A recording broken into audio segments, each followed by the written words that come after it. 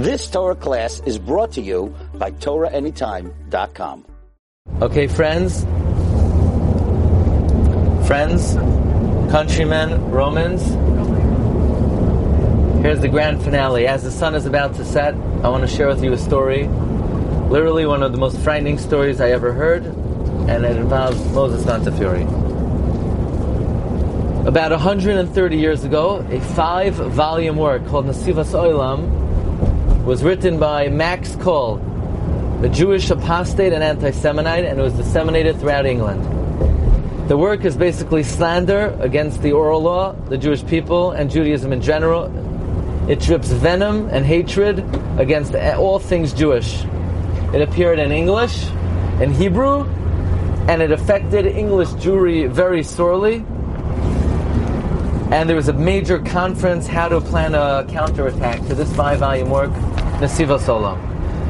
Who was able to attend the meeting? Sir Moses Montefiore. He was about to leave. He was about to go to Damascus to defend the Jewish people from the blood libel of 1840. By the way, from Damascus, he went to Russia to intervene with Tsar Nikolai I against the religious persecution in Russia. So Moses Montefiore had the following suggestion. They're going to finance the writing of a book that would be a counter-argument, would rebut all the claims of anti-Semitism. Now this rebuttal had to be scientific, had to be logical, had to be precise, and Montefiore suggested that they speak with some Russian scholars. And finally, somebody by the name of Yitzchak Ber Levinson composed a book called Zerubbabel. And Zerubbabel completely shattered the Nesivas Olam, and it sort of restored Jewish pride. And rumor has it that as a result of this book, which was the fruit of Montefiore's imagination, the author of Nesivas Olam did Tshuva, and he died Becharata, and he died in Tshuva, but only a few people know about it, and after the story, you'll know about it as well. Fasten your seatbelts. The Rav of Grodno, Rav Binyamin Diskin, the son of the great Gaon, Rabbi Shua Leib Diskin, he conducted his rabbinical court with an iron hand, and he was admired throughout the world for the strength of his Bezdin. You see, the members of his Bezdin sat in the outer courtyard, and they handled every small shaila, and when there was a bigger shaila, they allowed entrance to Rav Binyamin Diskin. And when he gave a psak, it was like the Kohen Gadol reading from the Urim V'Tumim. But not anybody could just get into Rabbi Binyamin Diskin. One day a coach, it looked pretty much like this coach, stopped in front of the Rav's house. From there hastily emerged a distinguished-looking woman of wealthy appearance. She enters the Bezdin's chambers. She says she's a citizen of Prussia. She needs to see the rabbi. It's an emergency. They told her people don't just see the rabbi. She said this is a emergency of the highest proportions. She tells the Rav she came from Germany. She was raised a very God-fearing woman, and she lowers her voice and she tremblingly began the story. She said, my father was the debased author of Nesivas Olam, the apostate, the Nesivas Olam. Let me explain to you how he wrote that book. In his youth, he was a Rebbe in a yeshiva in Lita. He was paid very poorly. It all starts from bad salaries for the Rebbe. Then the villagers started to accuse him of Kalas Roish and making fun of Minhagei Yisrael. And even though he was a good Rebbe, they stopped paying him. He had to leave his livelihood. He had to wander, and he left our house. No, we didn't know where he went. We lost communication with him. We didn't want to believe what we heard, but we had heard that he converted to Christianity, and he's joined a sect of missionaries in London. London's a dangerous place.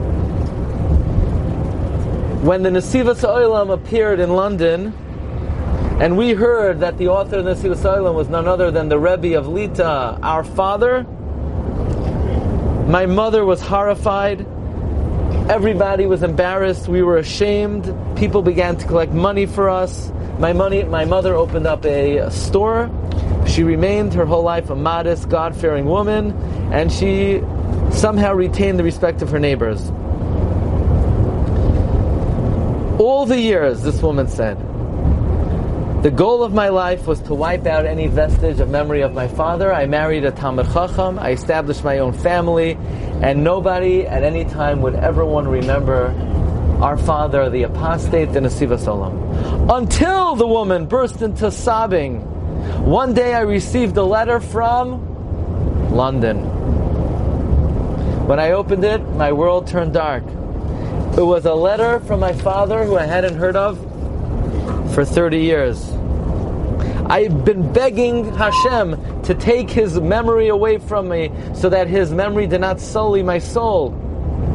The unopened letter aroused in me feelings of disgust, and I couldn't bring myself to open it. And finally, when I opened it, it read as follows. You ready for this? Dear daughter, well do I know how base and despised I am in your eyes and in the eyes of all the Jewish people. Do I know the extent and gravity of my terrible sins to God, His Torah, and His nation? But I wish you to know, my dear daughter, that after many years, during which I transgressed the most serious sins and sank into the quagmire of depravity, the Jewish spark was again rekindled in my heart. My conscience began to plague me. Feelings of regret began to gnaw away at me. I realized that my good friends, the Christian instigators, they tried to take advantage of me for my own purposes. And as soon as that book, Zerubbabel, was written, that debunked everything I wrote, they realized I was not so valuable. They realized that I did not add to their ammunition, and they forsook me. They mocked me. And I had to leave them completely. Now I live in a village, old and ill, broken in body and spirit, not knowing where to turn or how to find shelter in my helpless position. In my trouble, I appeal to you, my dear daughter. Save me, admit me into your house, and support me in my degraded old age in the way that you see fit. This letter, the woman said, shook me to the core. We discussed this with great Talmidei Chachamim, and we decided to respond to my father as follows. We agreed to let you come and live with us on condition that you remove every vestige of your previous status. You must grow a beard, grow long payas, wear Jewish attire, and one more stipulation. You may never speak to anyone else again in your life. And then you could come live in our house and die in the room. My father received the letter and he immediately accepted its conditions. He began his journey, broken, debilitated, ill, debased. He went into the room, he cried like a child for days on end. He withered away. He basically died a slow death. He was lying on his sickbed one day, too weak to lift up his head. We could already discern the signs of approaching death when he called to us, and in a voice so weak, he said, now let me reveal to you, my children, why I became a heretic.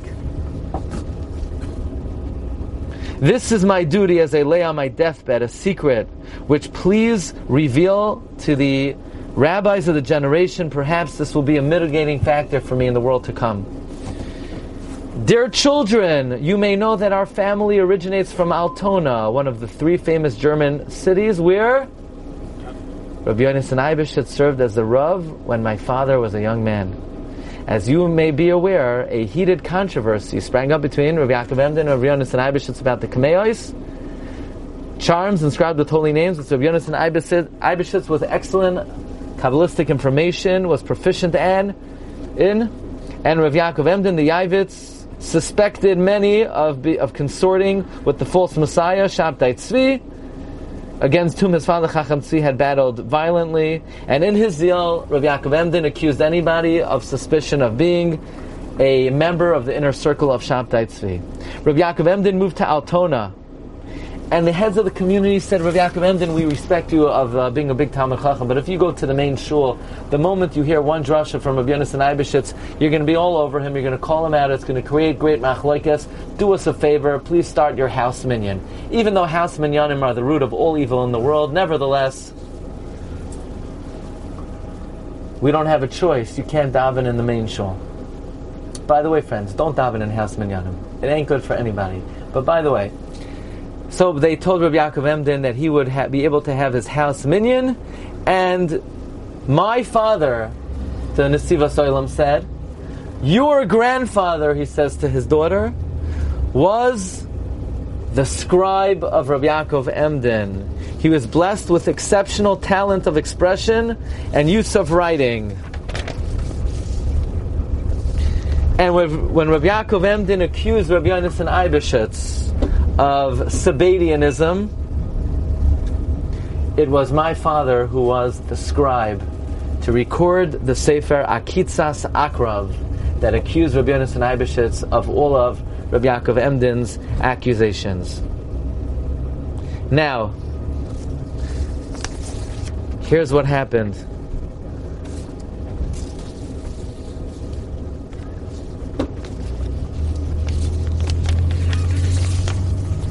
Wow. Oh, here it is. This is the main paper. One of the pamphlets, called Akitzas Akrav, lashed out violently against Rabbi Yonasan Eibeshitz, and it was published on the day of my bris milah. So my dad published the Akitzas Akrav against Rabbi Yonasan Eibeshitz at the day of my bris milah.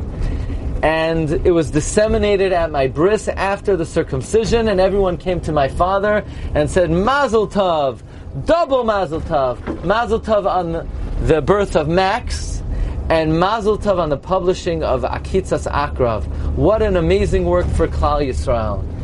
This is incredible. May your child grow up to fight the same battles that you fight. And my father heard those words with great delight.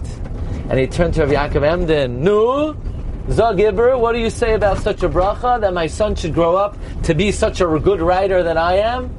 And Rabbi Yaakov Emden said, Amen. Kain Yehirat Sain, may your son write works as you wrote against Rabbi Yonasan Eibeshitz. I did not hear that story until the day of my bar mitzvah. But on my bar mitzvah, my father told me the story of how Rabbi Yaakov Emden gave me a bracha that I should grow up to be like my father who wrote against Rabbi Yonasan Eibeshitz. But here, my dear children, begins the murky, shameful chapter of my life. From the day of my bar mitzvah and on, I tried to subdue those thoughts that took over me, but I couldn't help but constantly think about my father's battles against the saintly Rabbi Yonasan Eibeshitz. And here, Rabbi Yaakov Emden, the true tzaddik, gave me a bracha that I should write such works. And slowly, feelings and thoughts of apikarsos took over me, that I should write works against the Torah, against Hashem, against Chachmei Yisrael. And even though I know a person always retains my free choice, I feel that my free choice in this world was mitigated because my father solicited the bracha of Rabbi Yaakov Emden, and even though he was a tzaddik and this is not what he meant, but because there was an element of Chil Hashem involved and this bracha was given, that is why I ended up writing the work Nesivas Olam. And therefore I beg you, please tell the story to the Chachmei Yisrael that they should pray for my soul, so that when I get up to the Beis Din Shomala, they accept my tshuva with an understanding that in a certain respect I was coerced min hashamayim to write this work. This is the story that this woman told Rav Binyamin Diskin. Rabbeinu, the woman concluded, as soon as my father had spoken these words, he breathed his last breath. I am impelled to fulfill his last will, and that's what brought me to your house, to come to you, Rav Binyamin, and ask you, please pray that my father's soul have an elevation in the world to come. Rav Binyamin promised to fulfill her request. He walked out into the courtyard. He told over the story to the Beis Din, and he added, my friends, this story should serve as a rousing example of the length one should go always to avoid controversy, even when you think you're doing it l'shem shamayim, and even when good people tell you to get involved.